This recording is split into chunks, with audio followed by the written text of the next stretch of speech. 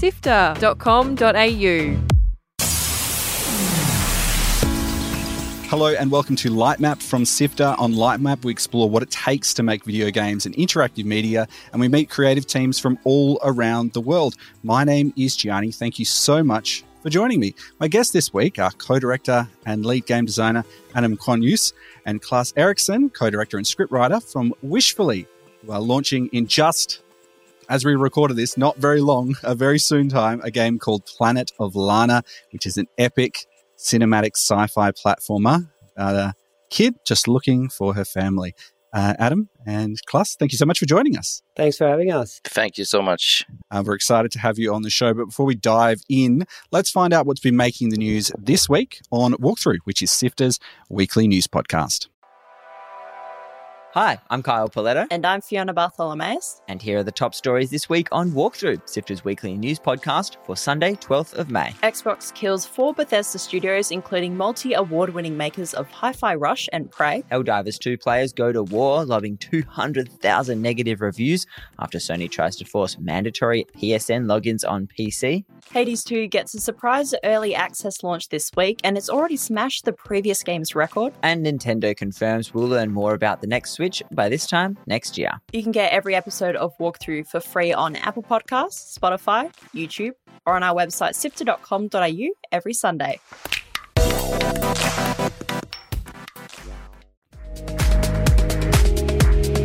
You're listening to Lightmap, interesting conversations with video game creators.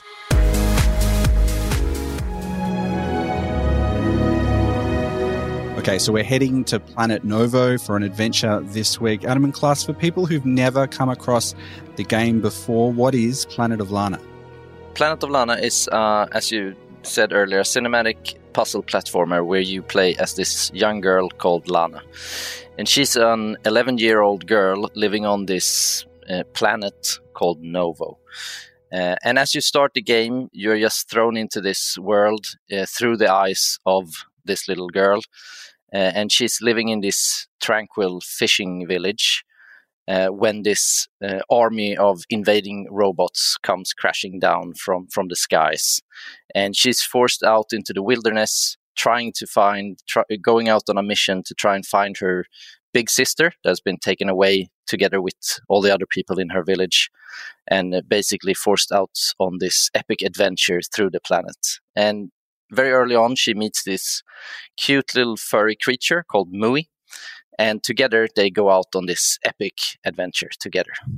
When you first play the game, it could be very easy for this to be a pretty dreadful and scary experience, but it doesn't really feel like that. It feels like you're heading off on a grand adventure. Can you tell me a little bit about how you wanted to frame this story for players as they are exploring, this big adventure that they're on? Yeah, sure. That's actually a really good question, because that was something that we, I wouldn't say struggle with, but there was always something that came back in creative talks that, like, there's this kind of paradox almost between, like you say, like what actually happens in the story, but then, like, this sort of really colorful, homey sort of Ghibli world. And yeah, I guess we just, like, the aim was to just try and find, like, as much of a balance there as possible, because I think that was the mood that everyone initially fell in love with, even on the team as well. And like everyone who saw, that first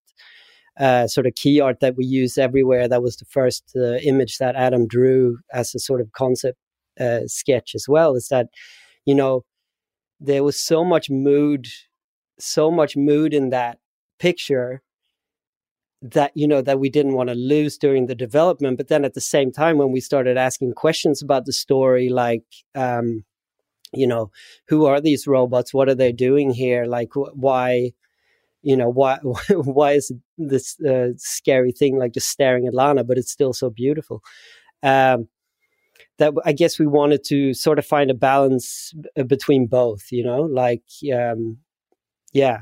so that was a balancing act, like, throughout the production, I guess, No, definitely, I totally agree with you, and I think it's a very important thing about the game that feeling of being out in nature and like feeling the wind blowing through the trees and grass. And you can really, we wanted to create a world, even though it is a side-scrolling game, we wanted to really create that depth in the world, and that kind of believability of that you're being there in these different environments. But as you say, it's really a mix, and you get to in the game you get to explore a lot of different environments, and both cozy nature, sunshine environments, and also scary like shipwrecks and dark caves and stuff like that. So it's really a mix. I know your studio has a bit of a heritage in doing this, some of the work that you've done in the past, but for me, it really felt like I was walking through matte paintings, through, storyboards almost as I was going through that. It felt like the shots were set up and we were kind of just walking into shot every time. Can you tell me a little bit about designing that sort of visual language, and was that an intentional design as part of the game? I mean, since both me and Klaus are coming from, this is the first game we're making, and we're coming from a film and animation background before, and I've been working as an illustrator and animator before this, and I think that we have a lot of visual, like working in a visual way before this, and I think that's something that translated very well into this kind of game, and I think, one big positive thing about doing a side scroller is that you have the camera from the side, right? So you can really frame this like epic images really that still are playable and interactable. So yeah, it's definitely like all these like kind of key images. Most of them are like concept arted first and then taken into the game.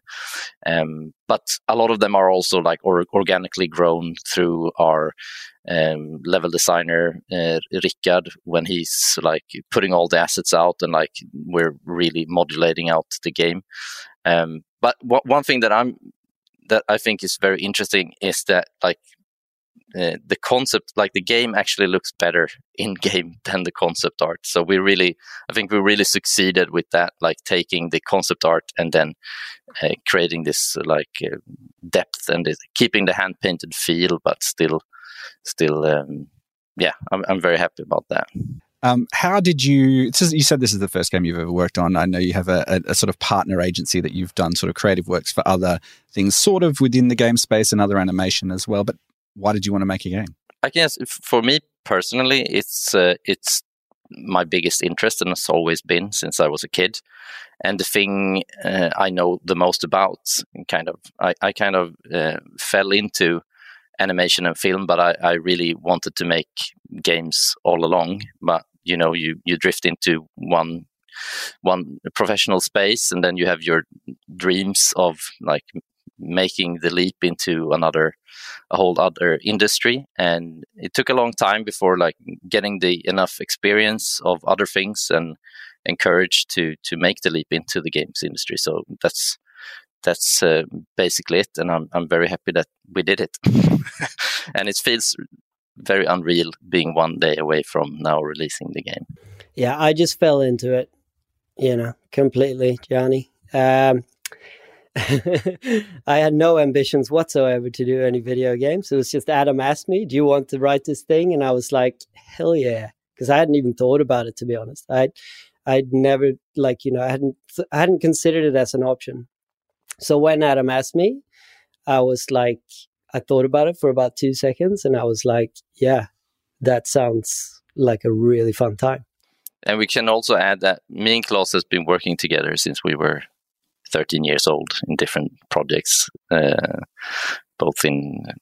been running a film production company together and have had a lot of projects over the years before this as well. So that makes it easier also, since I'm in Sweden and Klaus is in Sydney, when you're co-directing a game, that you know each other very well. You must have a good working relationship if you can maintain that for so many years. It worked. We actually, the first time we saw each other in person during the whole production, which I guess technically started in 2018, was last year when we went to Gamescom. I mean, that seems to be the future of how game development tends to work these days, as more and more studios are building games entirely remotely. But I'm wondering, can you tell me, this is the first game you've worked on, you have got that experience of making things in the past, but what was some of the things you really had to learn coming in, which just was completely different to your production process in the past? I mean, honestly, I think there's been so many like hurdles and things that have been difficult. And I think the best thing that we were quite naive going into it, you know, that we didn't know the industry, like working in the industry that well. Because if we would have known that, I don't know if we would have done it, because it's been very like it's been a tough journey. But yeah, it's just so many things, everything from, you know, pitching your game and, you know, game design, like working with story in a game. It's just so many things that's so challenging. But that's also the fun thing about it. I think both me and Klaus really thrive also in that space where we challenge ourselves creatively. I mean, definitely the storytelling aspects are like so interesting, because obviously there's the whole interactivity thing, which, you know, adds a whole other dimension to even though we've actually made like quite a linear game. It's like, you know, there's still, you have to take into account that there's individuals going to be playing this game and they're going to want to play it, you know, as they want. And from a storytelling perspective, it's that, you know, like, again, that a whole other dimension. It's like, how do you work gameplay into the storytelling? Like, you know, you can sit down, you write a script, and it all plays like a movie in your head, but, you know, then it's got to gel with, like, you know, the character arc has to gel with the difficulty of the puzzles, and, you know, the cutscene, you can't have too many cutscenes, but you still have to tell the story that you want to tell, and, like, you know, it's a balancing act. But that's also why it's so much fun, you know, like, and especially like being gamers or like, you know, like just loving sort of narrative driven games ourselves. It's like, you know, you have a lot of good reference to go on, and hopefully we got close to hitting the mark. You feel so humbled by the whole experience when you look at other games and you realize how much hard work it is to make to make a game. I think that's also one of the big takeaways, and we've learned so much during this process, and we're so eager in the team. It feels the best thing, I think, is like that we've put together this awesome team in the studio, and that this is our first game. This is just the beginning for us. Like, we're so excited to get going on the next game, and yeah, that's so exciting, taking everything we've learned from this first game and keep working together. 5 years is a long time to be working on a project in a field that you are relatively new to. Can you tell me what was the motivation to keep going as you were getting close to the end? Because we've had a global pandemic in the middle of that too as well. So how did it keep your team motivated and get to the finish line? Yeah, I mean, it's been a really long project. I think, personally, I just decided that I was going to finish this project. It started really small. It was just me and my ex-wife from the beginning, and then very, very quickly, like during just a few months, we formed the whole like base for the studio, and then we worked for over 2 years, like without salaries, just working other jobs on the side, pitching our game, building like a demo that we could pitch the game with. Yeah, I don't know. It's just I think what motivated us through it all is all the love we got for the game, because we knew that we had something that affected people, like just from the concept art, that people wanted to play this. And I think that was the main motivation, that like when it was tough, that we felt that we have something here. We just need to figure out how to actually make a good game out of it, you know. Yeah, for sure. I think so much of the motivation, at least for me, was built into the vision that Adam came in with already. And like that grew a lot. Like everyone brought their own thing into it, you know, over the years. But so much of like just that original vision of that original image that's behind Adam now, you know, and that thing is like, to me, like, it was almost like it was contagious. You know what I mean? It's like everyone who came in contact with it and everyone that we brought on board got it. And so like when everyone gets it, and everyone's on the same page, pulling in the same direction, you know what you want the final thing to be, like people are just going to keep going until you get there. You know what I mean? Like you're just going to keep going until you feel like it's in that state that you see it. So I agree with everything Adam said, but I think that was also, coming more from the outside in, that was a huge part for everyone. Yeah, and I think like that original vision that I had, I mean, the game is so much better than that now, because everyone in the team it's just this magical thing when you're doing something that you really love to do, and other people just come in and they also want to do that, and it's just this snowball effect of it getting better. So that's been a really amazing journey to have been a part of, just seeing all the like creativity and how it's just gotten better and better over the years. You mentioned there that everyone who came to the team brought a little bit of themselves to this project. Can you tell me what were some of the elements that, built out this experience, this gameplay as you were going through? Comparisons have been made to the Playdead, Inside and Limbo, for example, and also Studio Ghibli. But can you tell me a little bit about, those contributions that have made the Planet of Lana? I mean, for example, like just, puzzle design. I mean, it's so hard making good puzzles, and finding that, and also deciding like how hard we want our puzzles. We decided early on that we wanted a tad more accessible puzzles than, for example, Inside, which is a big inspiration for us. But of course, like still making, you want the puzzles to be fun and you want to feel smart. If they're too easy, you're just going to get bored. Are they too hard? Then you're going to get frustrated. And people are in such a different level also of in their ability to solve logical puzzles. Like this is just how it is. Like people are different in that sense. So finding the right balance for that was one of the huge challenges we had, because we know we had like a beautiful game, but we didn't just want to make a beautiful game. We want to make a good game, a fun game that's had good pacing and good variation and all that. And it was really a few years into the project, because also one of our childhood friends, Don Faxe, who we also worked together since we were 13, he was working as a technical animator on the project. But then a few years into the project, we realized that he really had like talent for puzzle design. So then he started making the puzzles, and that was basically when it changed to the better in a huge way, where it all like kind of clicked. So that was a huge contribution, for example. But we have so many. I mean, we have our lead animator Olle Engström, who's really brought the characters to life and all that. And then we had a programmer that actually is one of the co-founders of Tarsier Studios that worked on the game for a year before moving on to other things.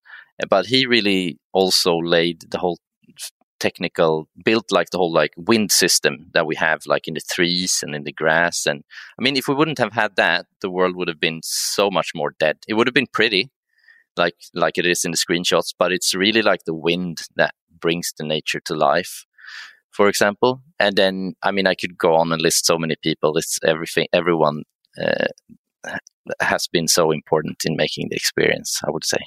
I want to touch on that approachability. The game looks beautiful, and I'm wondering if there's been a bit of a challenge when people finally get their hands to play on, some of the experiences you've had at Gamescom and things like that. People looking at it being a very pretty game and then running up against some of the difficulty of these puzzles. Is that something you've experienced, and what have you done to make an approachable game for a variety of different skill sets? I mean, we tested the game so much and just iterated it so much. And it was a very, very good, it was tough making that demo for Gamescom in the middle of production, and making that in that delivery quality or launch quality kind of in that part of the game.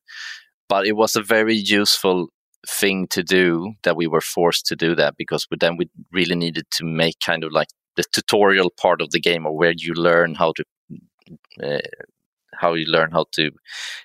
play together with your companion Mui and how to solve puzzles with her. So we really needed to make that a strong like demo experience, and that was so good for the full game as well. And that demo is actually a version of the game that we've remade so many times, because it's basically the same like vertical slice or demo that we made to pitch the game originally. So the first version of that was out like in 2020, and then like each year we had a new version of this for different reasons of that, like as we iterated on the game design and the puzzle design. So we just had so many years and iterations on the puzzle design and the game design to really make it like a good like learning curve throughout the game. And yeah, it's been really challenging, but I think I'm very happy where the game is right now. Then of course, like we've still seen like in testing that for some people they find it easier and some people find it harder. It's just that kind of a beast it is to make logical puzzle games. It's not like when you have platform, like a challenging game that's like mechanically challenging, like platforming or like a shooter or something like that. It's a different kind of difficulty, right? So it's been really interesting and challenging. Klaas, I'm wondering if you could tell me about writing the story of this game. It is effectively wordless. There is still dialogue in the game, but most of it has to be conveyed by what's happening environmentally and with the characters in there. Tell me about how you tell that story in a way that's understandable for players all around the world. Well, hopefully understandable. I guess it remains to be seen. You know, we'll see. We'll see what the verdict is. No, but yeah, for sure. And that has been again a balancing act. So from the beginning, we didn't actually intend to even come up with the language that we did, like the sort of made up language. So for people who aren't aware, we've written our own language, and that's sort of the characters speak that to each other. But there's no subtitles, so you just sort of have to infer meaning from context and, like you said, like from background and stuff like that. So from the beginning, we weren't even going to do that. But I think it didn't like sort of take long before we realized that like, no, we are going to need something to convey a bit more like emotion than just sort of noises and grunts and body language. And it was always an exercise in like, we wanted to keep it as simple as possible, as like, you know, like quite minimalistic, like the storytelling. Like we wanted it to feel like a big epic adventure, but we didn't want like long convoluted like dialogue scenes. And like, I mean, I've always had an issue with like my biggest issue with story in video games in general, and I think for other people as well, is that it's that old adage of like show don't tell. It's like somehow it seems like video games do the complete opposite a lot of the time. And I don't know, maybe we went too far the other side. I have no idea, but like that was the experiment, and I'm really happy with the result. That it's like it's a complex story told in a simple way, I think, and that is what we wanted to achieve. And I wanted to just reconnect before, because music is actually quite a big part of the storytelling as well. And that was that, like, so these, I guess the concept of like sort of good and bad or good and evil is conceptualized with this weird sort of twisted, corrupted melody that the robots use to communicate with each other on this world. And then without spoiling too much, there's like this sort of opposite of that, which is like this really beautiful, like sort of melodic harmony that Takeshi Furukawa wrote, and that sort of comes back in like the soundtrack, and that's also like, you know, that's also a way of like, that's a dialogue in a way, you know, it's communication, but not on a level where it's like a big dramatic like Shakespearean, you know, dialogue scene, you know. Adam and Klaas, can you tell me, you know, you've got these two characters that are, you know, exploring this world together. Can you tell me a bit about how that relationship develops over the course of the game? Yeah, I mean, so what we've been trying to do is really, you know, throughout as you play the game, that you really feel the bond between you and this cute little creature Mui strengthen throughout the adventure. At the beginning, Mui is a really strong ally, and she can do things that you can't. She can jump higher, she can bite off ropes, and she can jump into small spaces that you can't. So she's a really valuable ally to you. And then on the other hand, you come to parts of the game where you have to help Mui as well.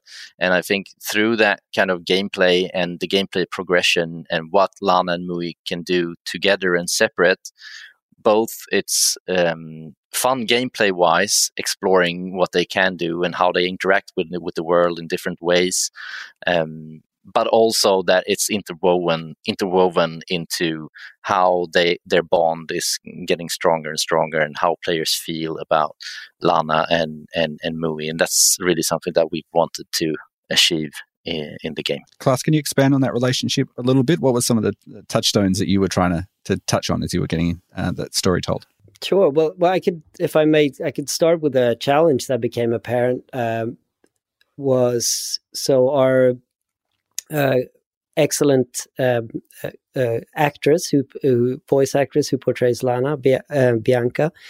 She, we did a recording with her where we recorded a whole bunch of different VO states, because it's and it goes back to this sort of the foundational mood of just Ghibli coziness and all that, something that we really wanted to capture. But then the reality of the story is that all these quite bad things happen, tension increases, sometimes there's stealth.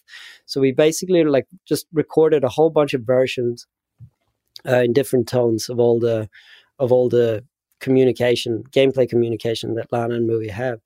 And one of the big challenges, directorially, was definitely to sort of implement those different VO states throughout the game, so it never felt jarring. If Lana's just sort of something really devastating has happened, she thinks she's seen her sister or something, but then she hasn't. She can't just turn around 0.5 seconds later and just be really happy with Mui. So that was definitely a big challenge. But narratively, I think the gameplay just came together so well that relationship growing, it pretty much it's what Adam said, the mechanics did such a good job of building that relationship that as far as more additional narrative work there wasn't really that much, other than getting the cutscenes really nice and tight. I will come back to the music because I'm really interested to ask a little bit more about that. But I'm just curious on the language that you've developed for this game. It's something that is, has rules and it can be understood. Why did you make it a real language rather than it just being something like Simlish, for example, which is just, language sounding sounds? Well, I think that's a nice part of it too, because if you actually pay attention, you can actually learn enough of the language to sort of understand quite a bit. So you can learn through the communication that Lana has with Mui, the companion creature. There's just a few words, but you can actually, I intentionally reuse those phrases throughout cutscenes and stuff like that to actually give the players a chance to sort of understand. And once we decided to go with that, I just thought that to actually have a spoken language, I just started nerding out. I was just this is too much fun. I'm going to write a language. And it's it's not Tolkien level, there's this, but there's a story element to that as well that I wanted to sort of keep it simple, as part of the lore and again, without spoiling too much, but the origins of the actual language. So but I just fell in love with the idea of getting to do it, and then we ran with it because it was just too much fun. Yes, just adding to that, I just want to say that I feel with all this, the language that you created, Klaus, and the story that's been written, and how we tell the story, what I think is I think that I'm very happy about with the game, that it is a fun game. Like, the puzzles are fun, and different people are going to get different takeaways from Planet of Lana. So some people are just going to, run through the game as fast as they can, like see it as a challenge to solve the puzzles, and then they're done, and then they don't maybe take away as much from the backstory and such as like a person that's very, very interested in lore and like the backstory and everything like that. They can like stay in different environments and explore them, and that's something that that was a very deliberate thing, and that I'm very happy about, that we have such a rich backstory and secrets for people to kind of theorize themselves about, because we're not like writing it out all in in paper exactly how everything is tied together, but you can make your own kind of theories surrounding the backstory and the story. And I think that's a lot of fun, because it adds the layer and depth to the game that I'm very happy about. I know there's a lot of nerdy people on the Conlang subreddit who are going to be very excited to decipher all of this as it comes together. We were talking a little bit about the music, and yeah, you were lucky enough to work with Takeshi Furukawa, who has done, people would know from The Last Guardian, also the Clone Wars TV series. How did that come about, and what was the process like working with a composer to that? What did you just say? Go nuts, or was it a very collaborative back and forth sort of process? So it really started like back when we just worked on the game for a couple of months, and we were pitching the game in our first like game conference here in Sweden, a neighboring town here. But there was a lot like international publishers there and journalists, and there was one journalist from the Daily Mirror who really liked the game. We didn't have a demo or anything like. We just had some concept art and a verbal pitch. But he really liked how it looked, and he wrote an article in the Daily Mirror. And Takeshi has told me afterwards, he was just scrolling, internet, and then he saw this article, and like this image, this concept art that we have, really made him intrigued, and he sent an email to me, and said, "This looks stunning, and do you happen to have a composer for the game?" And the weird thing was that I was pitching the game during that conference as inside plus The Last Guardian in a Studio Ghibli universe. So having him contact us was, I thought it was a hoax for sure, and it took like several emails back and forth before I believed that it was actually him who contacted us. But that was it, and then we talked for 1 or 2 years or something like that, and then before he came on board, and then it's been Klaus that's been working closely with him. Yeah, for sure. Oh man, well, first of all, he's awesome. He's just so nice to work with, and like I think musically originally we were really keen, both me and Adam, on like, because we had this sort of minimalist mindset in general. We were very like, we had our heart set on like quite a minimalist, sort of Ghibli-esque, like almost expressionist, like kind of soundtrack as well. But like, the more the story grew, the more the whole thing grew. Like, Takeshi was pretty adamant that like now we should go like full on like Spielberg, I'm super glad that he did, because I honestly like, it's pretty hard to claim objectivity, but I think it's one of the best video game soundtracks that's ever been made, actually, like personally. It's a big call, and I like them, but it's like, yeah, I love the score so much. Did you send off levels? Did you send off scripts to Takeshi, and then it went from there, or did he just kind of play around and you threw a few things and see if it felt right or not? Well, right at the beginning of the thing, like I wrote up this sort of massive brief, because there was this, like I touched on it before, there was this very musical element in the story, and by extension the gameplay as well. So, and I had a very clear idea that I wanted that the sort of diegetic and the non-diegetic to be able to mix there. Like with this melody that I was talking about before, that is sort of like it reappears throughout the game, both within the game, within the world, and then it returns. I think the conversation very much started there, where we said, like, this is the sort of properties that we're looking for. It needs to be quite simple. It needs to sort of feel a bit like this. And that was one of the very first things that he sent over. It was like, what about something like this, And I was like, yes, something like that. And then it just sort of went from there,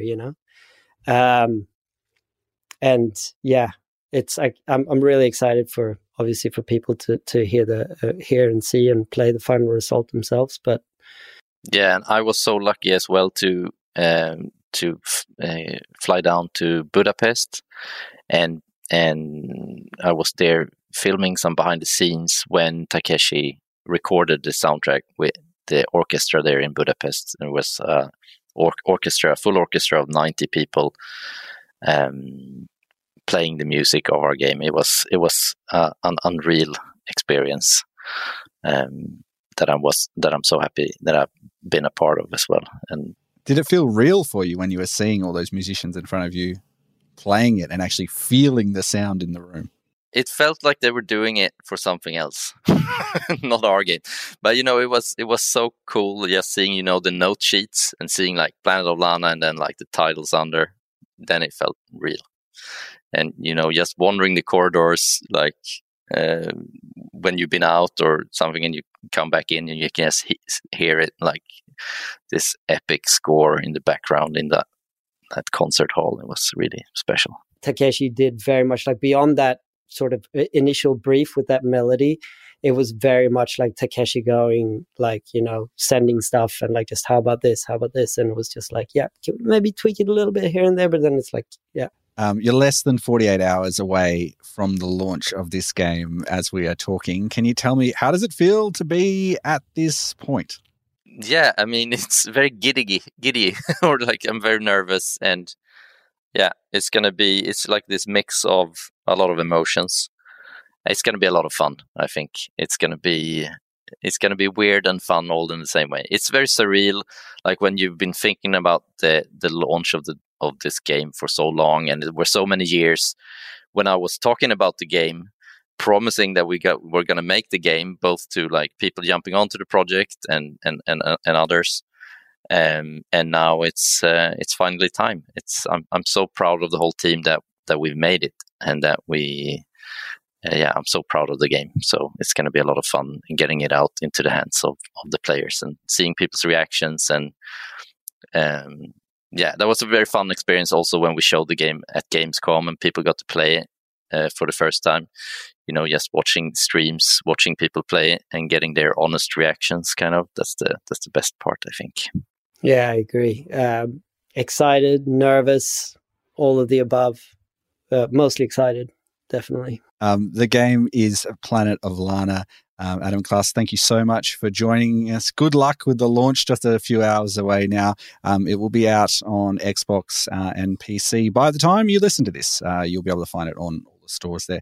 Thank you so much for taking the time to have a chat and invite us into this epic sci-fi world of yours. Thank you so much for having us. Thanks for having us. It's been a pleasure. Join the Sifter community on Discord at sifter.com.au/Discord. Sifter is produced by Fiona Bartholomeus, Daniel Ang, Adam Christou, Mitch Lowe is senior producer, and my name is Gianni Di Giovanni, and I'm the executive producer. Thanks to Omni Studio for their support of Sifter's podcasts, and you can find links to everything we've talked about, including a video version on our website, which is sifter.com.au, where you can see some of the beautiful gameplay of this game and experience it before you get a chance to play it. While you're online, why not join the Sifter community, where you can share your creativity with others in our very chill server. That's on Discord. So go to sifter.com.au/Discord to get there. That's sifter.com.au/Discord. That's all for now. Thank you so much for joining us. Until next time, have fun.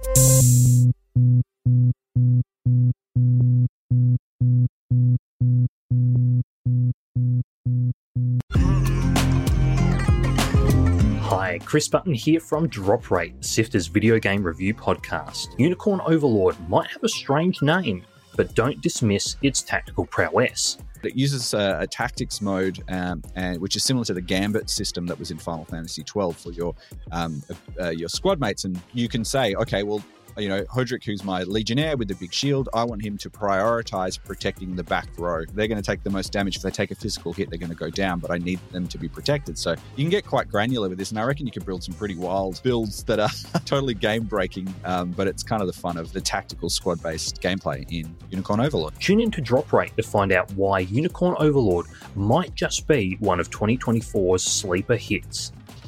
Available now on Apple Podcasts, Spotify, and wherever you listen to podcasts.